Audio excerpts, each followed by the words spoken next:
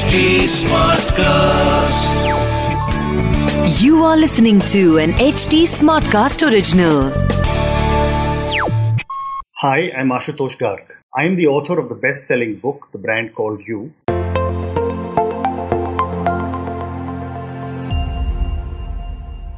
And this is our podcast, Be Brand Wise, where I bring you the stories of successful people and brands from around India and around the world.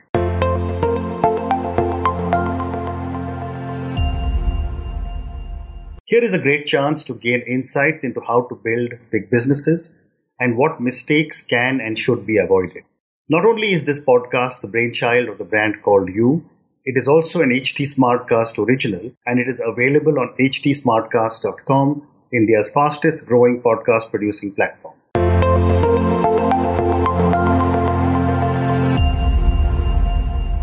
Today it is my privilege and honor to have a very, very senior bureaucrat, Mr. Pradeep Baijal, on the show. Mr. Baijal, welcome to the show. Mr. Baijal is an IAS officer. He's a reformer bureaucrat. He's from IIT Roorkee.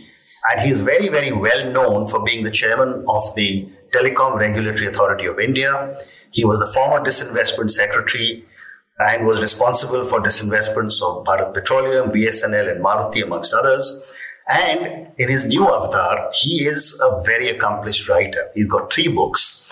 And today we're going to speak about his newest book, Containing the China Onslaught.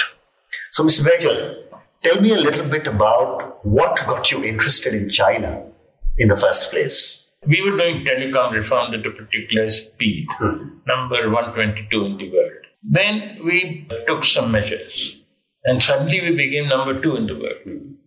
When this happened, the Chinese got very worried that how are these poor cousins doing so well? So they started coming to my office and they started inviting me to China. And they were studying what we did and how we did it. And I felt to myself that I owe it to everyone to study China, because they were concerned about our reforms. We should also be concerned about reforms, and that's how I studied China. When I started studying China, I got some unbelievable papers, because 1 year before that, United States had declassified the meeting between Nixon and Mao, which had changed the entire world. So that's how I got interested. Very interesting. You have done a lot of research on China. I've been fortunate to have been going to China since 1989.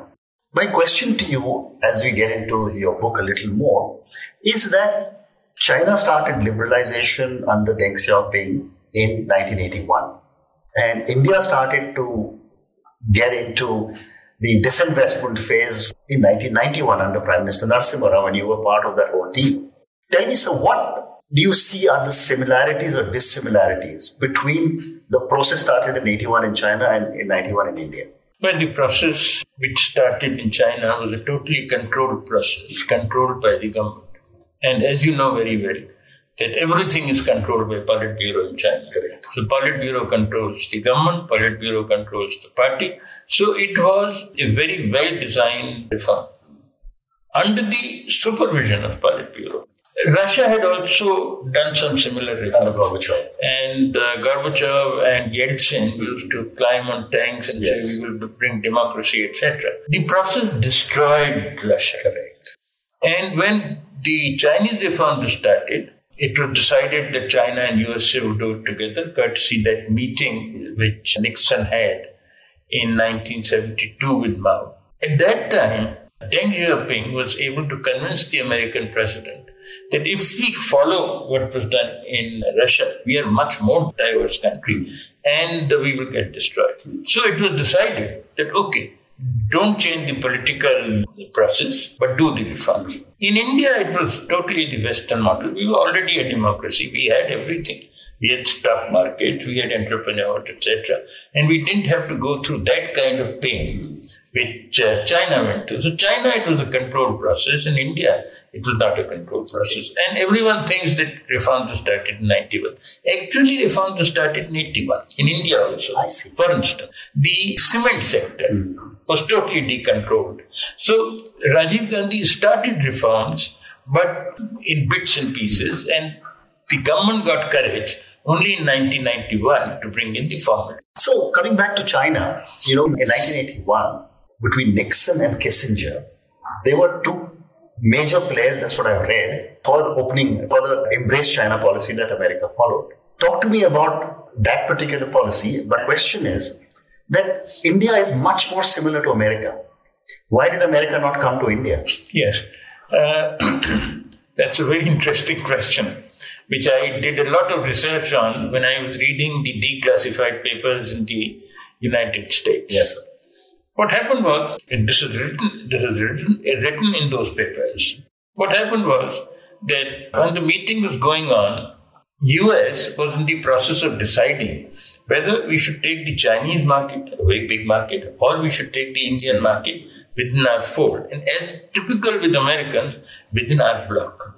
There was a lot of debate. And everyone in America was convinced that it should be India, because China was untouchable. But when the meeting started, Chow and Lai provoked Nixon at something, because Chow and Lai was an intelligent man. He knew the background. And Nixon said that Indira Gandhi was a witch. Or some people said that he said she was a witch. Now, everyone knew that what had happened in the Bangladesh war. In Bangladesh war, Indira Gandhi had made mincemeat of Nixon. And Nixon had been the puppet against Indira Gandhi. And when Nixon said this, Chow and Lai started laughing very loudly, because he thought that now we have achieved the aim. It is clear that Nixon is not going to partner with India. And they decided to partner with China. But that is the main reason why he opposed everyone in the White House. Even Kissinger didn't want to do this, but ultimately was convinced by China. And when I was reading about you and all your writings, you have mentioned that China managed to manage 7 presidents of the US. Tell me your thoughts about it. I'm not using the same word that you have used. Maybe you can use them. Yes, I think, Chinese are famous for all their philosophic books, and most of them are on deception, how to make a fool of the other person. Correct. And I think the Chinese started making a fool of Nixon. Nixon thought that we'll get their market. And all the subsequent presidents also thought that we will get the huge Chinese market. But the Chinese employed the judo trick on all presidents. Correct. And all presidents fell prey to that judo trick. And what was the judo trick? I don't give you the market. I give you space. I give you facilities for production. And my labor is very efficient. My labor is totally regimented. And I can produce any amount in my units. American companies came to China. And those American companies then captured the world markets because the products were very cheap. Correct. So that was the judo trick which was employed. And all this was to the disadvantage of the United States, because the manufacturing facilities in US and in rest of the world collapsed. So that is how the Chinese made a fool of 7 US presidents who thought that they were working in the interest of USA. Whereas, what were they doing? They were abetting the rise of China. In a normal situation, there would have been a world war. It doesn't happen that I help you to take over. In today, everyone says that China is following US.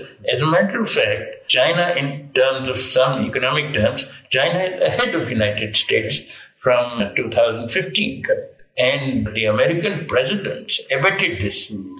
The first president to understand what was happening was Trump. But staying with what was happening in China at that time, I've spoken to dozens of American companies on why they were present in China and not making money. And I was told that it was always a negative vote, which was, I cannot not afford to be in China. Yes, that was the impression that Deng Xiaoping gave to every US president. And if you go back, when the Americans said, no, we will not help China before all this happened, Deng sent Lee Kuan Yew, a native of Chinese, to the United States, and he gave Nixon an article in 1967 that how is it in American interest to take over China. And Nixon was impressed. And he convinced Kissinger in the entire White House, because what happened was he wrote an article in their official journal in his own name, and then he won the election. So people thought this was the official line. But there was huge resistance in the US. Not only that, there was huge resistance in China. When there was huge resistance in China that you were going to work with America, as is typical in all democracies like us, Mao immediately sacrificed Deng, and Deng went to jail for 2 years. His brother was killed. His son is an invalid today, and he was almost finished. It was another set of circumstances that he became president. They came back. So, two related questions. You mentioned in your book that Lee Kuan Yew, former Prime Minister of Singapore, played a very major role in helping Singapore. Talk to me about that, and then I'll come to how Deng built China. Lee Kuan Yew explained to the United States that the first thing you have to do is that you increase the trade of China. And how do you increase the trade of China? So what these people did was they made an application to the WTO in 1998. Russia also made an application in 1998. And as you're aware, Russia was eminently more eligible to become a part of WTO because they had become a greater democracy. But Russia became a member of WTO in 2012. China became a member of WTO with all their restrictions in 2001. So between 2001 and 2012, China took over the world because 1 billion workers of China got into the WTO fold naturally to the disadvantage of the existing workers. Correct. And that's how the growth started first. The second phase came later when Deng became president. So, sir, India became independent in 1947. Mao's revolution was 1948. We were similar-sized economies. For a long time, India was ahead. And today, while we are struggling to reach 3 trillion, China's 13 trillion. What did Deng Xiaoping and his successors do differently? Well, differently, number one, they were more regimented. The labor was a machine and they did exceptionally well. When all this happened, there was a Tiananmen agitation. And you would recall, what was that agitation for? That agitation was getting more freedom because Muslim forces had started. I had become rich and I wanted more freedom. Deng thought that if this movement goes forward, I will lose all the advantage of much higher productivity in China. So Deng started preparing for killing this movement. But you would also recall that at that time China had the 10-year rule. So our friend Deng had to leave government in 1987. He had joined in 1978. When he left, Politburo didn't know what to do. So something very unusual took place. That Deng joined as the defense minister and another person became the equivalent to prime minister. And then Deng started preparing for crushing the Tiananmen agitation whenever it happened. And in 1989 it happened. And Deng, there are photographs with me, there are articles with me, that Deng decided to completely crush the Tiananmen agitation. And he crushed it. And he said 200 people died. Actually, 30,000 people died. Yes. Gradually, the entire country got to know that 30,000 people had died. 32nd, 34th and 36th Battalion of the Chinese army revolted because they had killed their own people. Someone's brother, someone's son, and they revolted. Correct. When they revolted, again, the Politburo didn't know what to do. And as is typical of China, they sacrificed Deng. And there were talks that Deng would be executed. Now, Deng was a frightfully intelligent person. Yes. So he went to Bush and said, now everyone knows that the Tiananmen agitation was abetted by the Americans. Really? And it was abetted because there was an original agreement that democracy will come back after a few years, and it was not coming back. So the CIA started the agitation. And Deng quietly crushed the agitation. So he went to Bush and said, and Bush wrote a written letter to Deng that, look, I will not support you anywhere, but I have sympathy with you. What you did was absolutely right. And that letter saved Deng from the Politburo, and he was not executed. However, Because of all these reforms, the incomes went up, the number of poor came down, and Deng fell very seriously ill. And in 1997, he died. So he was forgotten. That phase was forgotten. Okay. But post 1997, the Chinese had the real growth because Deng had trained his people in management. They took over. And the second thing that Deng had done, that he had put these people in key places. So even when he was kind of demoted as the defense minister, he had a number of supporters within the Politburo. Okay. Very interesting. So this gives me an interesting segue into something else that I was reading, that you have written.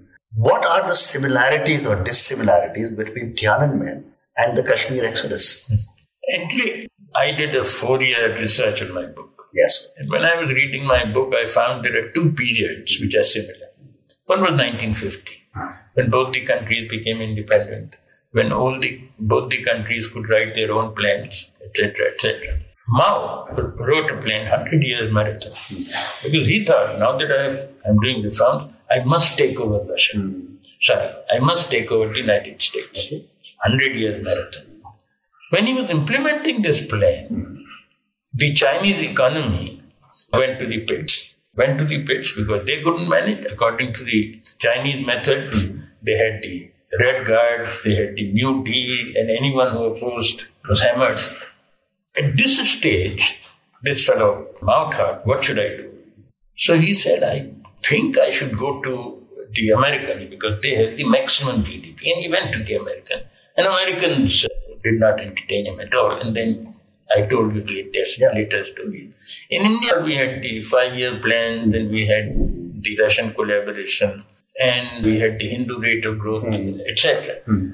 Only when the Americans joined China did they have this massive and miraculous growth. Then in 1950, another very interesting thing happened. 1950, you started the communication revolution, the entire world. Now, if you recall, the earlier revolution, first industrial revolution and second industrial revolution, the first increased Britain's GDP by 6 times. The second industrial revolution increased the United States GDP by 6 times because there were new technologies. And Americans and the British used those technologies, and the GDP increase was driven by higher trade, abetted by America, and by new technologies. But these technologies did not go to China or India. The third industrial revolution was communication-based. So the technology was on the wire. And this wire or wireless was connected the world over. This globalization started. Connectography, book has been written by Parag Khanna, started.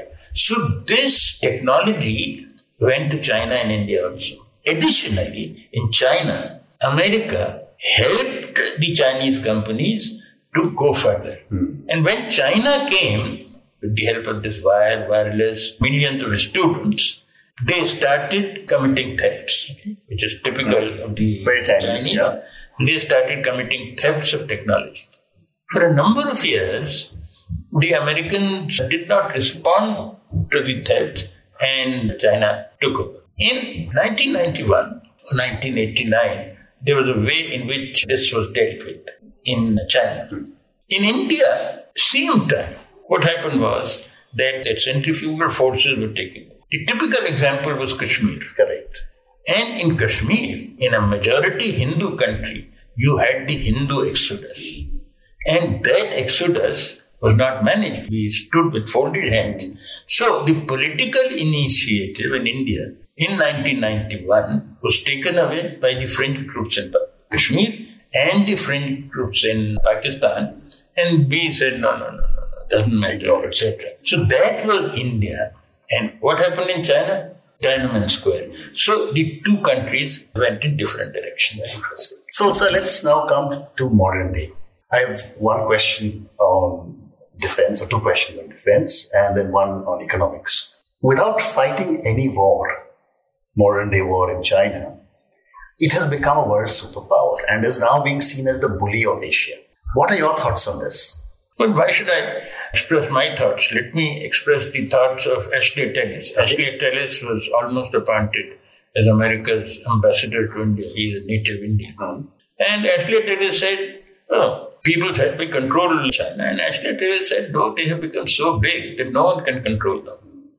And we only have to smother them with kindness. Something similar to what happened in Kashmir. Correct. That we smothered the separatists in Kashmir with kindness. Only to come back and bite us again. Yes. So, but then Trump came. When Trump came, he did not appoint Ashley Titus as the ambassador to India. Okay. And someone else came. And he started preparing for the next step. He had come in 16 and he had said, I'll take action in 16. But he took action last week after 4 years because I know that he prepared himself very well for this mission. So, you've spoken about Trump. Let's talk about Trump then. What is the impact of Trump's policies? Tariff barriers, non-tariff barriers on China. I mean, it's not been going on for almost a year and a half. Well, yes.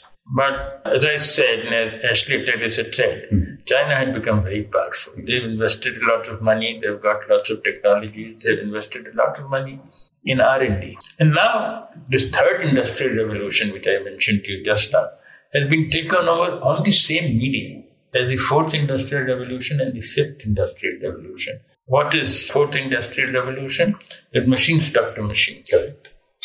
What is the fifth industrial revolution? That machines talk to men. Yes. So, and that need 5G networks, 4G networks, some have been developed, some have not been developed. So now the world is changing very fast. But we must recognize that the world is changing very fast to India's advantage. Earlier, everything providence was to Chinese advantage. But now things are moving to India's advantage because, for some strange reason, Indians have digital brains. And that's how you have all the Satya Nadelas and Sundar Pichai and Arvind Kumar. And I can add to the list. So we have an advantage. But the basic network has to be set up. Up to 4G, we have set up the network. 5G, we are going slow. There are hundreds of reasons which can be a separate subject. But do you see Trump changing policies in his next term, assuming he gets elected? Well, there's a chapter in my book where I explained how the United States has changed its policies in favor or against particular nations, ultimately keeping their own interest in mind. So, if the United States is not able to deal with China, then they might go along with China. But they'll have to recognize that this will become a bipolar world. And in that bipolar world, one side cannot be honest. Already WTO is under threat, correct? Because the judges have not been appointed. So, it is in the interest of countries like India, Japan, Israel, etc., to support the United States, like China has supported the United States at a point of time in their own interest. So we have to ensure that the Trump does not change his policies. Or even if Trump loses, the next president does not change his policies. My last question to you, and you've just spoken about what I was going to ask you. There is a new axis getting formed between America, India, Australia, Japan, and on the sidelines, Israel. And every time I speak to someone, they say this is an economic axis. Still, I was speaking to some ambassadors, and this is on a one-on-one basis. This actually says this is a security axis to control China and to control the Pacific. What are your views, sir? Well, I said that if the Americans are not able to deal with China, they go along with China. But of course, if these countries are able to form an axis, because the track record of all these countries is not such which gives you confidence that they will make a logical axis. I read some time back that America is thinking of bringing in Korea. So all these things keep happening, and it's a very fast-changing world today, which has to be managed. Correct.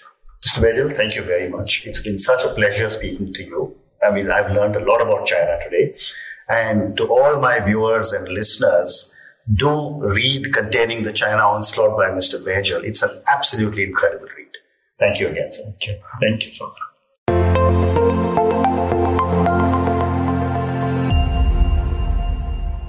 Thank you for listening to our podcast. You can subscribe to our YouTube channel, The Brand Called You, and never miss any update. For feedback, reach us on @HT Smartcast. We are present on Facebook, Instagram, and Twitter. To listen to more podcasts by The Brand Called You, log on to www.htsmartcast.com or suno naye nazariye se.